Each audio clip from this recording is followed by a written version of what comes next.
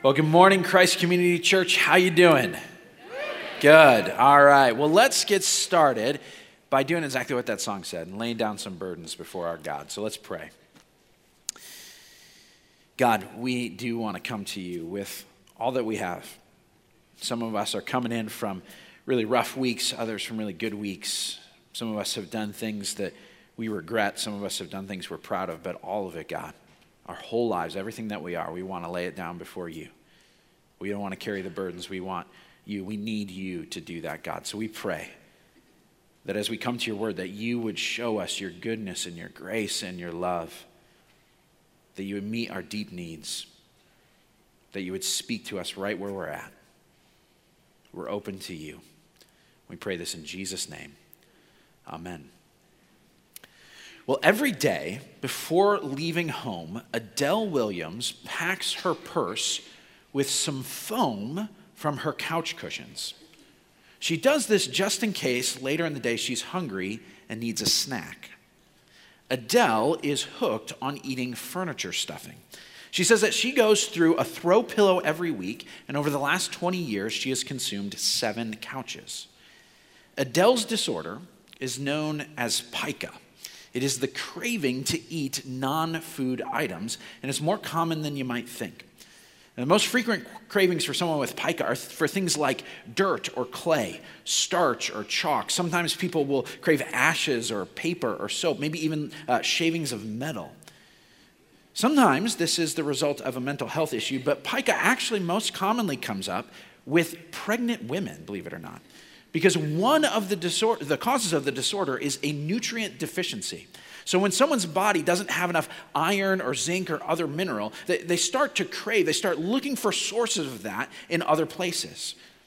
The unfortunate part about the disorder is that eating dirt or chalk will not provide enough of those nutrients for someone's body. And in the long run, eating non-food items is going to do more harm than good to their body. Their body is trying to meet its needs with something that was never meant to meet its needs. I think this is a great image of our spiritual condition. Every single one of us has incredible, deep heart needs. Needs for significance and security, for love, for acceptance. And they're not being met. And so our hearts go looking anywhere, everywhere, just to try and find something to make up for our spiritual nutrient deficiency. And one of the places where a lot of us tend to look to meet those needs is to our work. Today, we are continuing in our series on work called More Than A Paycheck. Around here, we believe that God cares about every area of our life, no matter what it is. For a lot of us, our lives are like TV dinner trays. We've got different segments for everything, our home life and our work life and our social life and our spiritual life, and they never really touch each other. But God is not just one compartment in our life. God is actually the whole tray. He's the one who holds all of it together. And so God doesn't want us to just have a spiritual life. He wants our entire life to be spiritual. And so that's why we're asking the question, what does God actually have to say about our work? We're doing this by looking at work through the story of the gospel, the Christian story, which can be told in 4 acts. These are the 4 acts: creation, fall, redemption, and restoration. Say those with me. Creation, fall, redemption, and restoration. We started off the series a couple weeks ago talking about creation, how God made a good world, and the reason he gave us work is to draw out more and more goodness from the potential that God built into the world. It's an incredible gift, an incredible calling that he's given to us. Last week, we talked about the fall, how our sin and our selfishness has corrupted work. Because of that, no matter how hard we work, how much we labor and toil, there are still lots of times when it is fruitless and meaningless and difficult. Today, we're looking at the 3rd act of the gospel, redemption, and this is what makes the gospel actually good news. This is where God himself shows up to rescue and to heal and to restore us from our brokenness. He brings about forgiveness and transformation through Jesus' death and his resurrection. Now, given the fact that redemption focuses on Jesus, it might come as a surprise that we're actually going to be looking at a passage from the Old Testament book of 2 Kings. So if you've got a Bible, go ahead and turn with me to 2 Kings chapter 5. If you are new to reading the Bible, it's going to help to know that the Bible is divided into two big sections. The first section is the Old Testament, or the Hebrew Bible. It's all the stuff that happened before Jesus shows up. The second big section is the New Testament, and that's everything that has to do with the life of Jesus and his earliest followers. So we're going to be looking at something in the Old Testament about 750 years before Jesus was born. But I think as we go along through this, you're going to see some of the connections to what Jesus does for us, because even before Jesus showed up, God was still in the business of rescuing and redeeming people. So we're going to learn something from here. Here's the context for this event. The kingdom of Israel is in an on and off again conflict with their northern neighbor, Aram. In some translations of the Bible, Aram is called by another name, Syria. And yes, it's the exact same region of the world that's been in the news the last few weeks. And this is the story from a man from that country named Naaman. And Naaman was not a worshiper of Israel's God. But a problem comes into his life that sets him on a search, looking for something to solve that problem. And it leads him to Israel. So I'm going to read the entire story here. It's about 19 verses long. And then I'm going to come back and we're going to comment on it. So let's read, starting in verse 1. Now Naaman was the commander of the army of the king of Aram. He was a great man in the sight of his master and highly regarded, because through him the Lord had given victory to Aram. He was a valiant soldier, but he had leprosy. Now bands of raiders from Aram had gone out and taken captive a young girl from Israel, and she served Naaman's wife. She said to her mistress, "If only my master would see the prophet who's in Samaria, he would cure him of his leprosy." Naaman went to his master and told him what the girl from Israel said. "By all means go," the king of Aram replied. "I will send a letter to the king of Israel." So Naaman left, taking with him 10 talents of silver, 6,000 shekels of gold, and 10 sets of clothing. The letter that he took to the king of Israel read, "With this letter I am sending my servant Naaman to you so that you may cure him of his leprosy." As soon as the king of Israel read the letter, he tore his robes and said, "Am I God? Can I kill and bring back to life? Why does this fellow send someone to me to be cured of his leprosy? See how he's trying to pick a quarrel with me." When Elisha, the man of God, heard that the king of Israel had torn his robes, he sent him this message: "Why have you torn your robes? Have the man come to me, and he will know that there is a prophet in Israel."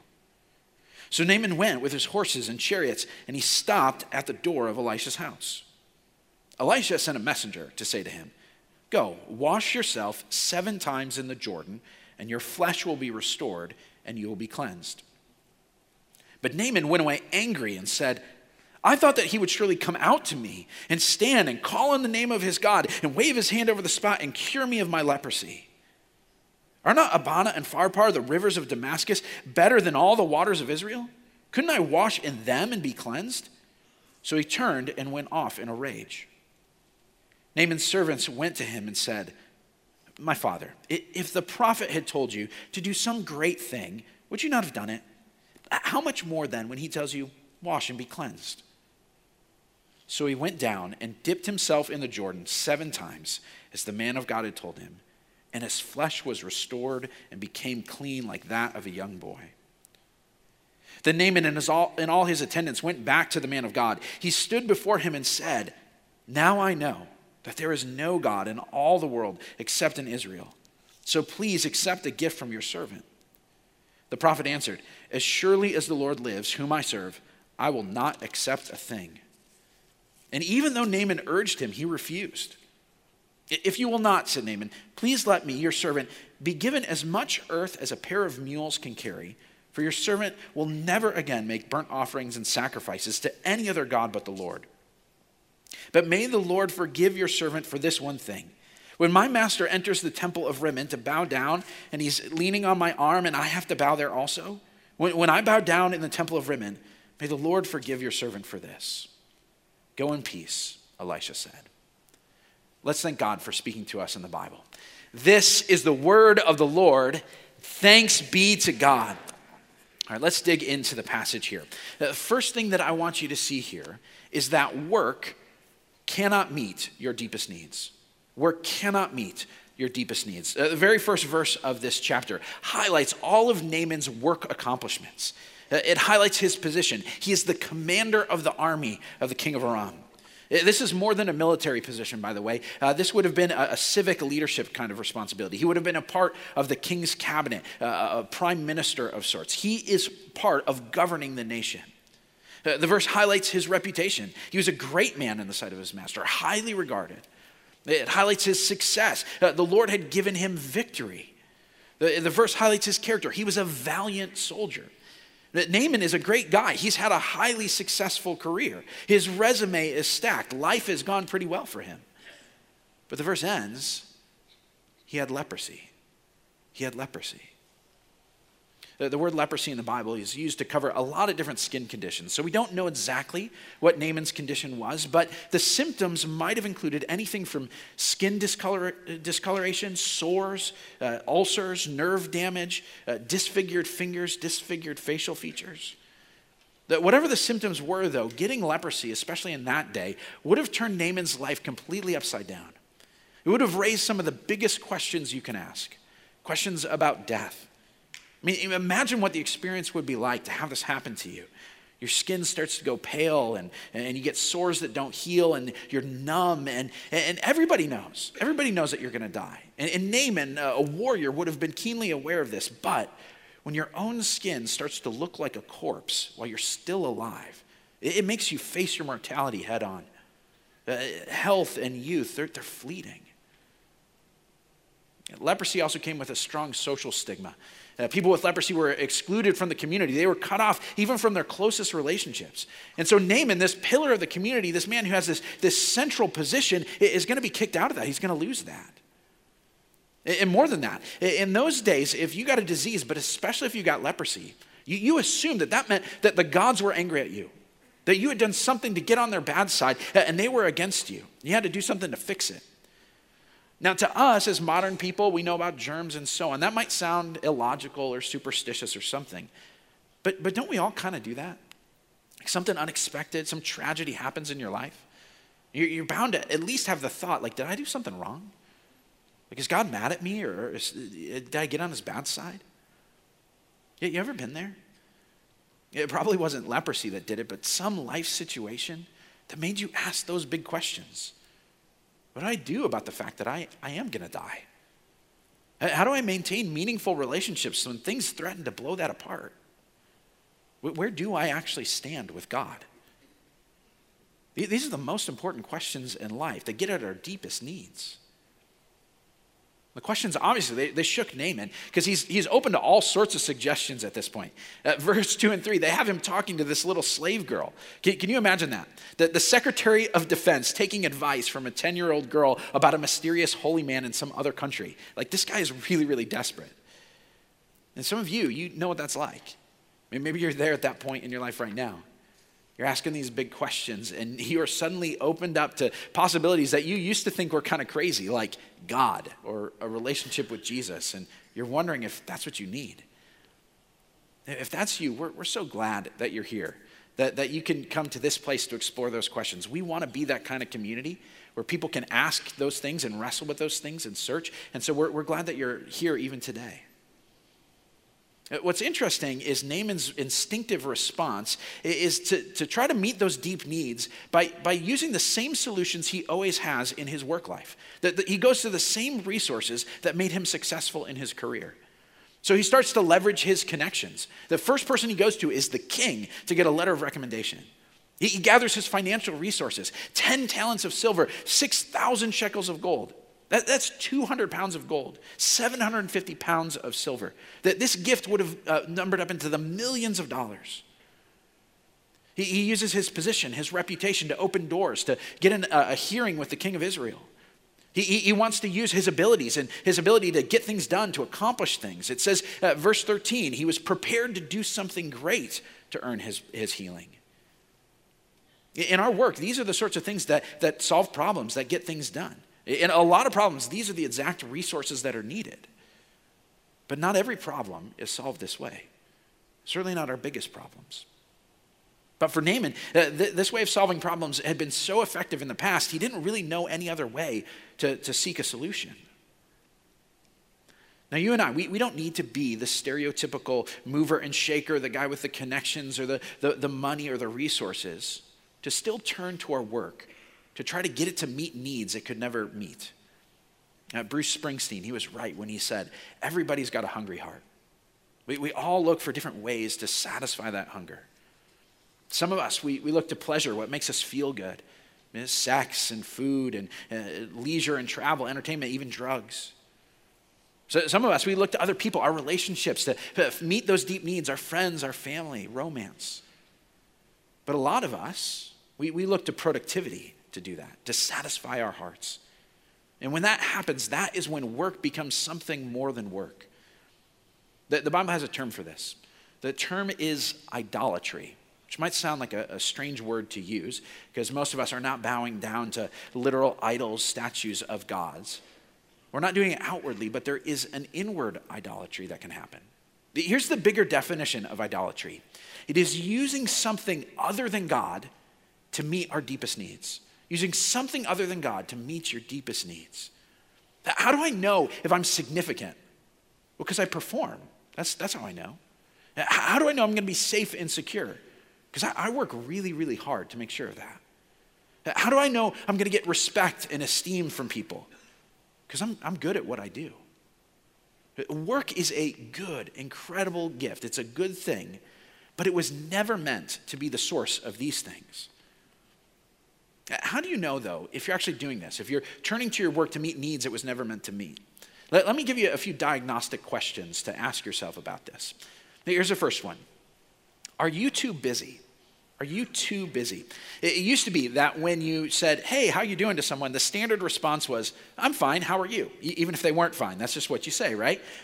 I now find myself, and I hear other people doing this. When you say, how are you doing? Someone will say, oh, pretty busy, just a lot going on. Like that's the standard response. That's our default mode. Why does our work demand so much of our time? I think it might be because we're looking to it to meet our deepest needs, and we feel like we can't say no, otherwise those needs might not be met. Here's a second question. Are you riding the roller coaster? You're riding the roller coaster. Anytime you look at something to meet deep needs, heart needs, it is going to dominate your emotional life. So when work's going well, you're on top of the world, and when it's going poorly, you are crushed. Now, it's appropriate to care about your work. Remember, it is a good thing that God assigned us to do. We should be invested in it. So it's okay to feel happy or sad about how things are going.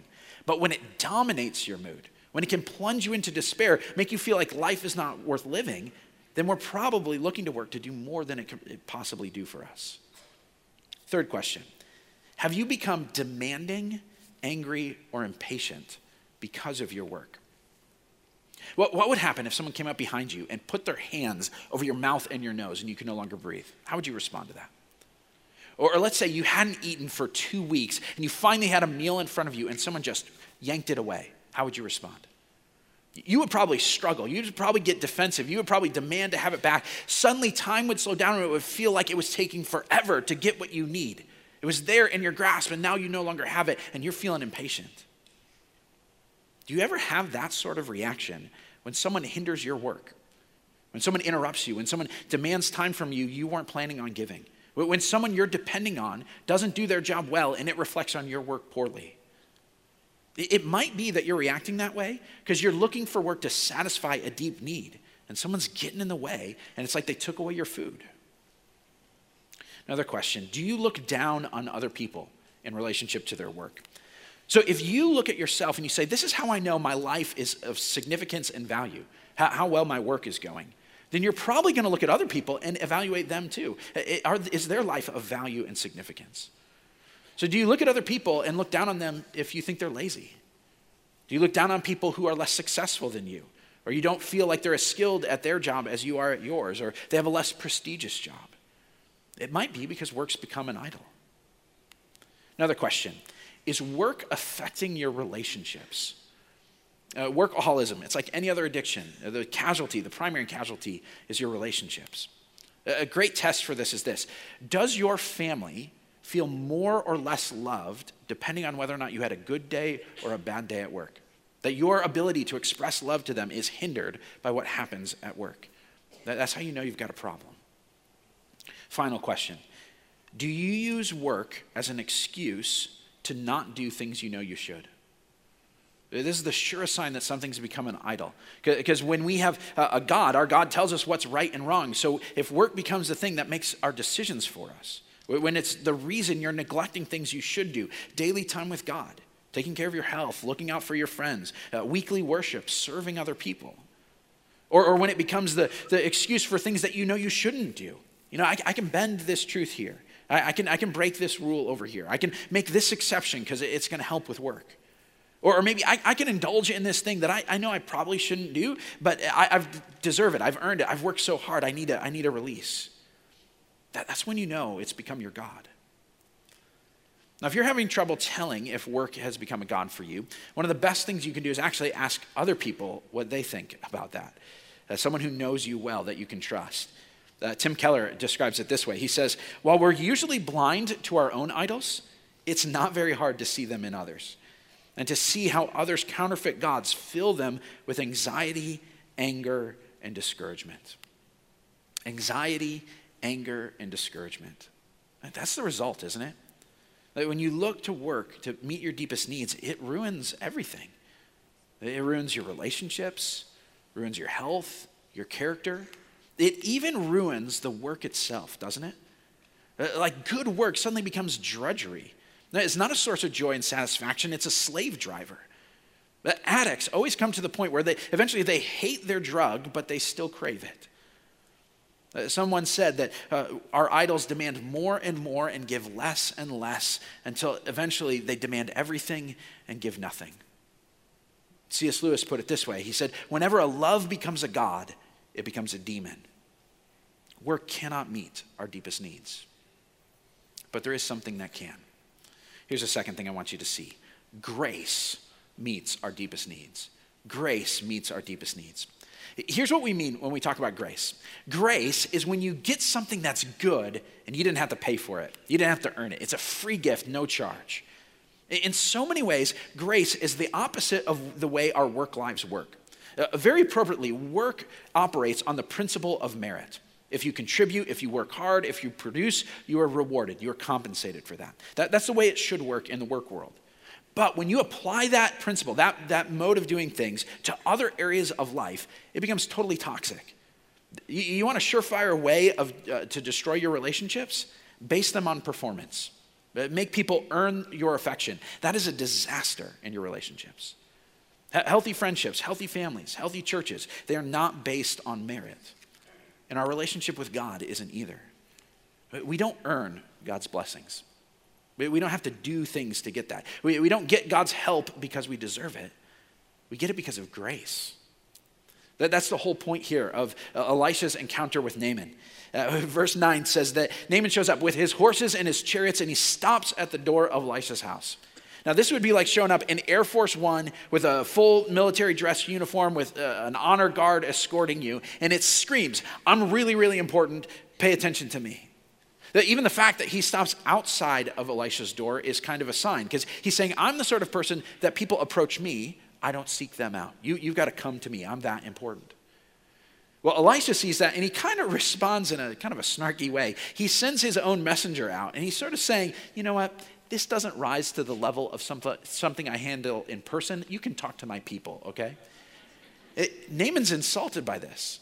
And when he hears the instructions, Naaman's ticked. He's just like, you want me to go wash in that little river? Like I could have gone back home. There's these great rivers there. I could have done this. You're talking to me. I'm a great man. Ask me to do something impressive here. But what's happening? Everything Elisha's doing is pushing on the assumption that Naaman has, that his healing is going to come when he earns it, because he deserves it. Elisha is basically saying, look, if you want to be healed, if you want your real needs to be met, you're going to have to give up the idea of earning it. You're going to have to humble yourself to receive grace. Naaman doesn't like this, so he storms off, and his servants show up, and they talk some sense into him. They say, look, Master, what's it going to hurt to just try, right? Like if he had asked you, climb the highest mountain, or build an incredible monument, or gather a tremendous treasure, or offer 1,000 sacrifices, you would have done that, wouldn't you? All he's asking you to do is just go take a bath. So why not try it? It works the same way for us. When we want to approach God, a lot of us assume That this is the way God works, that if you're good, God blesses you. If you're not, he doesn't. And maybe you grew up in a church where you picked that up.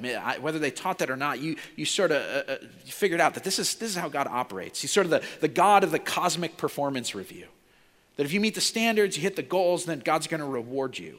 And in heaven, it's like the divine paycheck. You've earned it at the end of a hard week of work. But that's actually the opposite of what the Bible teaches. In the book of Romans, chapter 4, Paul actually talks about wages. He says, if someone works, their boss is obligated to pay them wages. So if you get a paycheck, you can hold that up and you can say, look, this is how much I have earned. This is what they owed me for my work. But Paul says, no, our standing before God, our salvation, is not a paycheck, it's a present. So imagine doing this at your next birthday party. Someone gives you this amazing, incredible gift that they've, thought really thoughtfully, you want this, you need this, and then you open it up and you hold it up and you say, this is what was owed to me. This is what I've earned because of my performance. I deserve this. That would be crazy. You can't hold up a gift and say, look at how much they owe me. You hold it up and say, look at how much they love me. Whatever we get from God, it is a free gift. In verse 15, Naaman goes to Elisha and he says, I want to pay you for this. I want to, say thank you with something. But Elisha refuses. Think about what that would mean, okay? Naaman had brought millions of dollars worth of riches to Elisha. It would have made Elisha richer than almost anybody in the country, maybe richer than the king. And he refuses it. Why would he do that? Because this is how important this message is. We do not earn God's grace. We do not pay for it. It is free. It is a gift. Well, it's not exactly free. It's free for us, but that doesn't mean it's free. A gift is always free for the one who receives it, but that doesn't mean it's free for the one who gives it. Look at verse 13 again. The servants say, if the prophet had told you to do some great thing, you would have done it, right? You know why God doesn't ask us to do some great thing for him to earn our salvation? It's because God has already done some great thing for us to earn our salvation. This is where things get connected to Jesus. It's the whole idea behind the cross and the resurrection. Now, our biggest problem is one that we cannot solve on our own. The root problem for humanity is something the Bible calls sin. And sin is when we choose to go our way instead of God's way. It's when we say, God, you know what? I think I'm going to be all right on my own. I can make the calls here. I can do what I think is best in this situation. And we all do it. We do it 100 times a day, don't we? And you might look at that and say, well, what's so bad about that? Well, what's bad about it is when we say to God, hey, I'm going to do things on my own. God says, okay, you can have a life on your own apart from me. But who is God? God is the source of all life and goodness and beauty and joy. He's the source of all love. And so when we walk away from him, that's the reason all of us have hungry hearts. We're separated from the source of everything that satisfies. The God who meets our deepest needs, we've walked away from him, and that's the reason we're restless. It's also the reason we die. If God's the source of life, the natural consequence of walking away from him is death. It's spiritual death right now. Physical death eventually, and if nothing's done about it, eternal death in the life to come. That's a serious problem. It's a problem no amount of effort on our part can ever fix, which is why God himself showed up to fix it. We've already looked at this passage earlier in the service, but I want to read it again. In Romans chapter 5, it says this, you see, at just the right time, when we were still powerless, Christ died for the ungodly. Very rarely will anyone die for a righteous person, though for a good person, someone might possibly dare to die. But God demonstrates his own love for us in this. While we were still sinners, Christ died for us. This is the great thing that pays for our salvation. Jesus took on the consequences of our sin. He said, whatever they owe, I'm going to pay it. It's sort of like a man with an incredible amount of debt who marries a woman with incredible wealth. And as soon as they say, I do, his debt becomes hers and her wealth becomes his. Jesus, that's what he did. He said, I'm going to take the death that they deserve and I'm going to die it. And I'm going to give them the life that I deserve so that they can live it. This is grace, that while we were still powerless, while we were still sinners, Christ died for us. This is how our deepest needs are met. Not through our work, but through his work. And here's the even better news, that all he asks us to do to receive that is to humble ourselves, to accept it as a gift, just like Naaman did. You ever done that? You ever said to God, look, I can't save myself. I need you. I need you to rescue me. I can't do it on my own anymore. You need to be the one who saves me and who runs my life. The easiest way to do that is to simply pray, to talk to God and say, hey, I want to surrender to you. I need you. Have you ever surrendered to Jesus? I want you to think about that, because in a few minutes, I'm going to close in prayer, and I'm going to give you a chance to do that today, to say, God, I need that gift of grace in my life. This is the only way your deepest needs can be met. Once you do that, though, something starts to happen. And this is the final thing I want to show you. Once you experience grace, grace transforms why you work. Transforms why you work. Think about it. What happens when your hungry heart starts getting a steady diet of God's grace?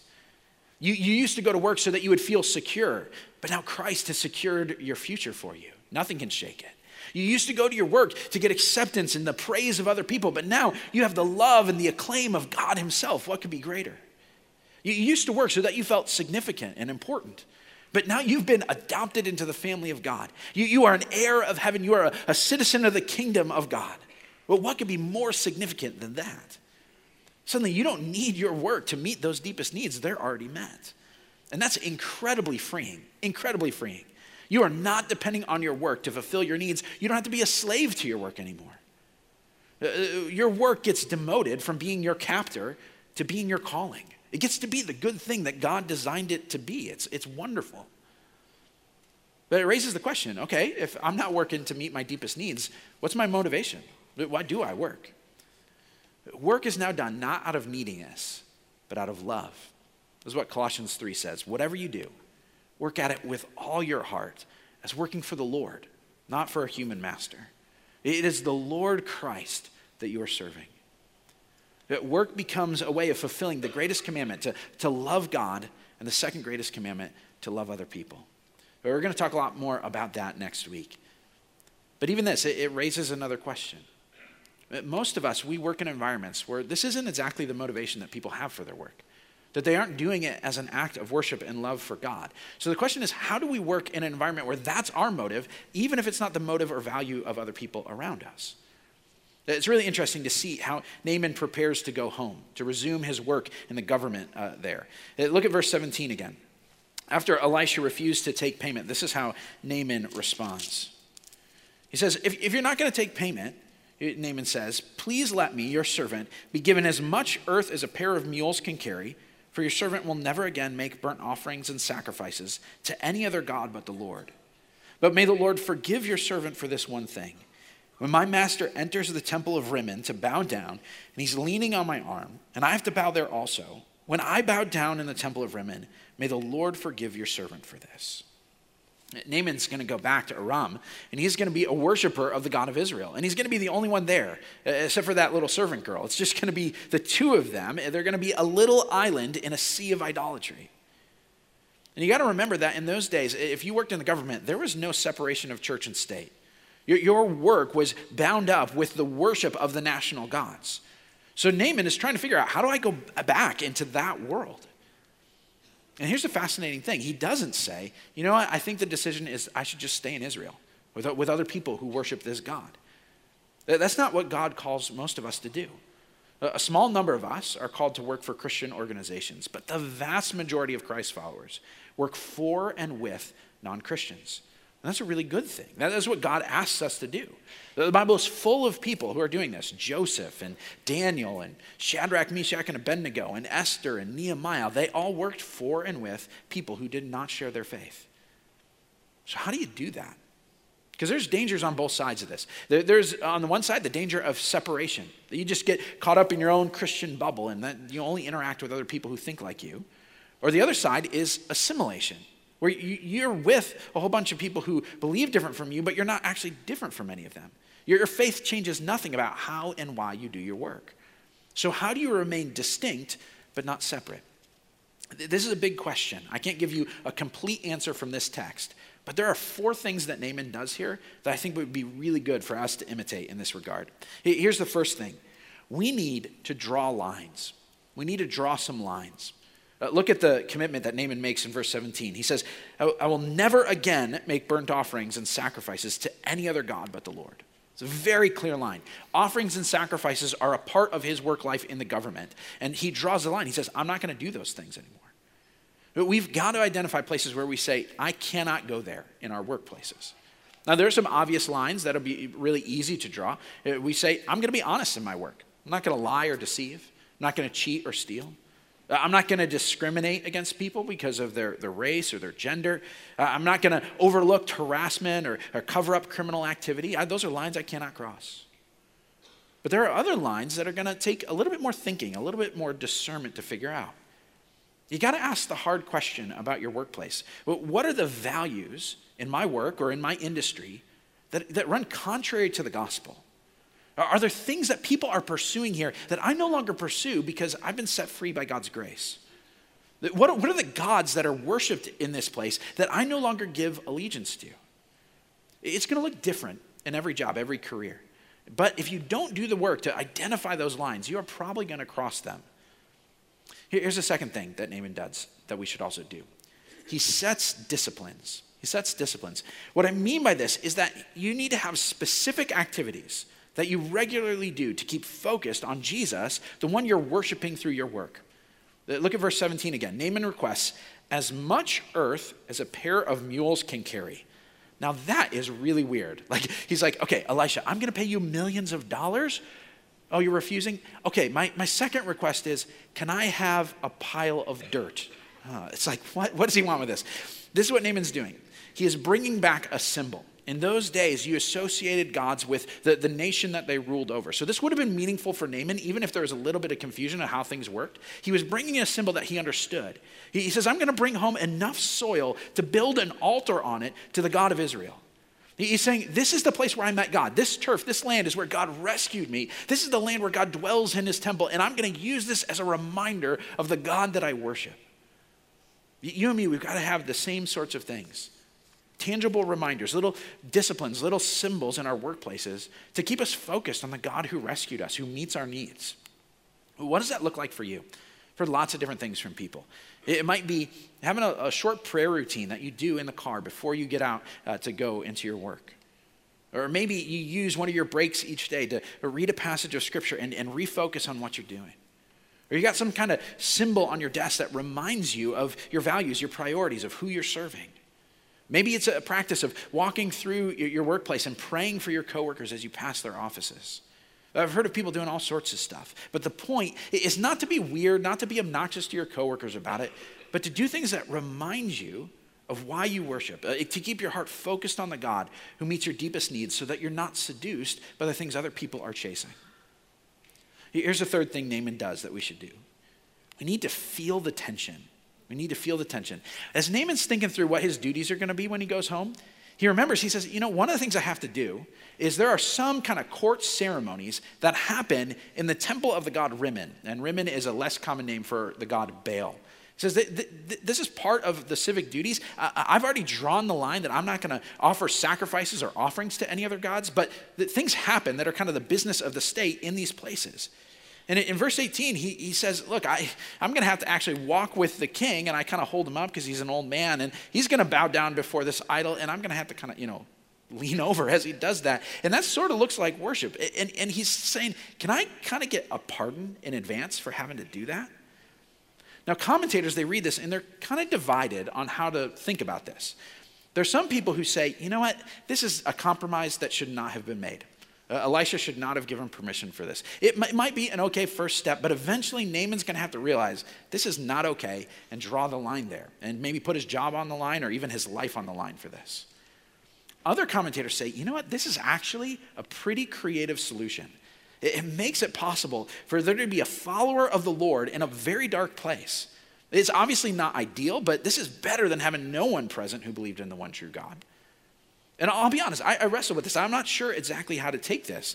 I talked with a number of people about this. Just on Tuesday evening, I was hanging out with some friends where we get together and we play strategy games. And we were sitting there, and I'm sitting with a software developer for a big trading firm, a sales guy for a robotics company, and someone who works for an insurance company. And the four of us are talking, okay, what would this look like in your line of work? And we wrestled. We talked it was a lot later than we probably should have been debating all this stuff. And we're talking about it, and we're saying, okay, we see that there are messy situations. When we work with people who don't believe or value the same things we do, we all recognize that. There are lots of times when you're going to be present for things that people are deciding or doing that you say, I don't think that's what we should be doing. There are even going to be times when your good, honest, godly work gets used by someone else to pursue something that you say, this is not of value, this is not right. What we couldn't figure out as we wrestled was what this verse gives us permission to do. Because we felt that tension. We don't want this to be an excuse to not stand up for what's right, or to suddenly be comfortable with the false values that people are pursuing around us. But what we saw is this: at a minimum, we have to feel the tension that's there, because there is a tension. We cannot go through our life and just say, oh, there's no conflicts here in value. Even Naaman, he's just not okay with the situation. He feels conflicted. It's the reason he asks for a pardon, for forgiveness. Because he knows, I'm not always going to know how to figure this out. I might not always make the right decision in the situation. So he pleads for God's mercy as he figures it out. This is the reason we need to do the final thing that Naaman does, because we can't always figure it out. So we need to seek wise people. Naaman doesn't just say, okay, here's what I think is a good idea. He actually runs it by a godly, wise person, Elisha. Do you have people like that in your life? Do you have fellow Christ followers who work in a similar line of work and you can connect with and say, how do we actually live as Christians in this field? Have you ever looked online? There are lots of people who are writing articles from different industries, different areas of work, who are saying this is how we integrate our faith into our workplace. Do you ever bring up challenges like this in your community group? The people that you're digging into your spiritual life, do you ever say, let me talk to you about my work life? The things I think God's doing here, the challenges I'm facing, the dilemmas that I'm pondering. What might God be doing? How should I respond? Without people around us to process these things, we are going to fall into the default modes of thinking that everybody around us has. We need wise people to keep us focused. We're going to close in just a minute here. I'm going to pray, and we're going to sing a final song. We're going to receive our gifts and our offerings as an act of worship to the God who loves us. But before I do that, I kind of want to circle back to something. I want to circle back to those of you who've been hearing me talk about God's grace in Jesus. And you say, you know, I've never surrendered to that. I've never actually made that decision to say, God, I need you. Rescue me. Save me. And you know you need God to meet your deepest needs. You don't want to look anywhere else. You want to go directly to the source. So I want to give you a chance to do that. I'm going to pray. My closing prayer here is a prayer that you can pray along with. It's a simple prayer. It's going to go like this. I'm going to say, I'm sorry for the things that we've done, the sins that we've committed. I'm going to say thank you for the things that God has done, the way he sent Jesus to die and to rise again. And we're going to say please and ask God to forgive us and transform us and come into our life. It's a simple way. If you've never done that, make today the day when you surrender to Jesus. Let's pray. God, I want to say sorry for my sin. God, I know that I have looked in all sorts of different places to have my deepest needs met, but you are the one that I need to go to, and I've been running from you, and I don't want to anymore. God, I've done things that are wrong, that I regret, that I'm guilty and ashamed of, and I need you to forgive me. I'm sorry, God. And God, I say thank you. It's something incredible that you did. God, you sent your son to save us. Jesus, you are amazing. Your death was for my sin. Your resurrection was so that I could have life. You are the one who's the Savior and the King. Thank you so much for rescuing me. And we say, please, God, please, I need your forgiveness. I need you to cleanse me of my sin. God, I need you to set me free from the things that dominate my life, the things that are wrong. God, I need you to welcome me into your family. I want to be a part of your people. And God, please, I need a future. I need to know I've got a hope in heaven with you. God, please give me these things. I know they're a gift I could never earn. I need them by your grace. God, I pray for those who just prayed that prayer, who just surrendered their lives to you and said, this is it. I need you, God. God, thank you. Thank you for rescuing them. Thank you for saving them. God, I pray that this first step in their walk with you would become a lifelong journey with you. That from here on out, that their life would be lived with you present with them. That they would grow and learn and become the person you want them to be. God, thank you for the hope and the future that you've just given them. We pray this in Jesus' name. Amen.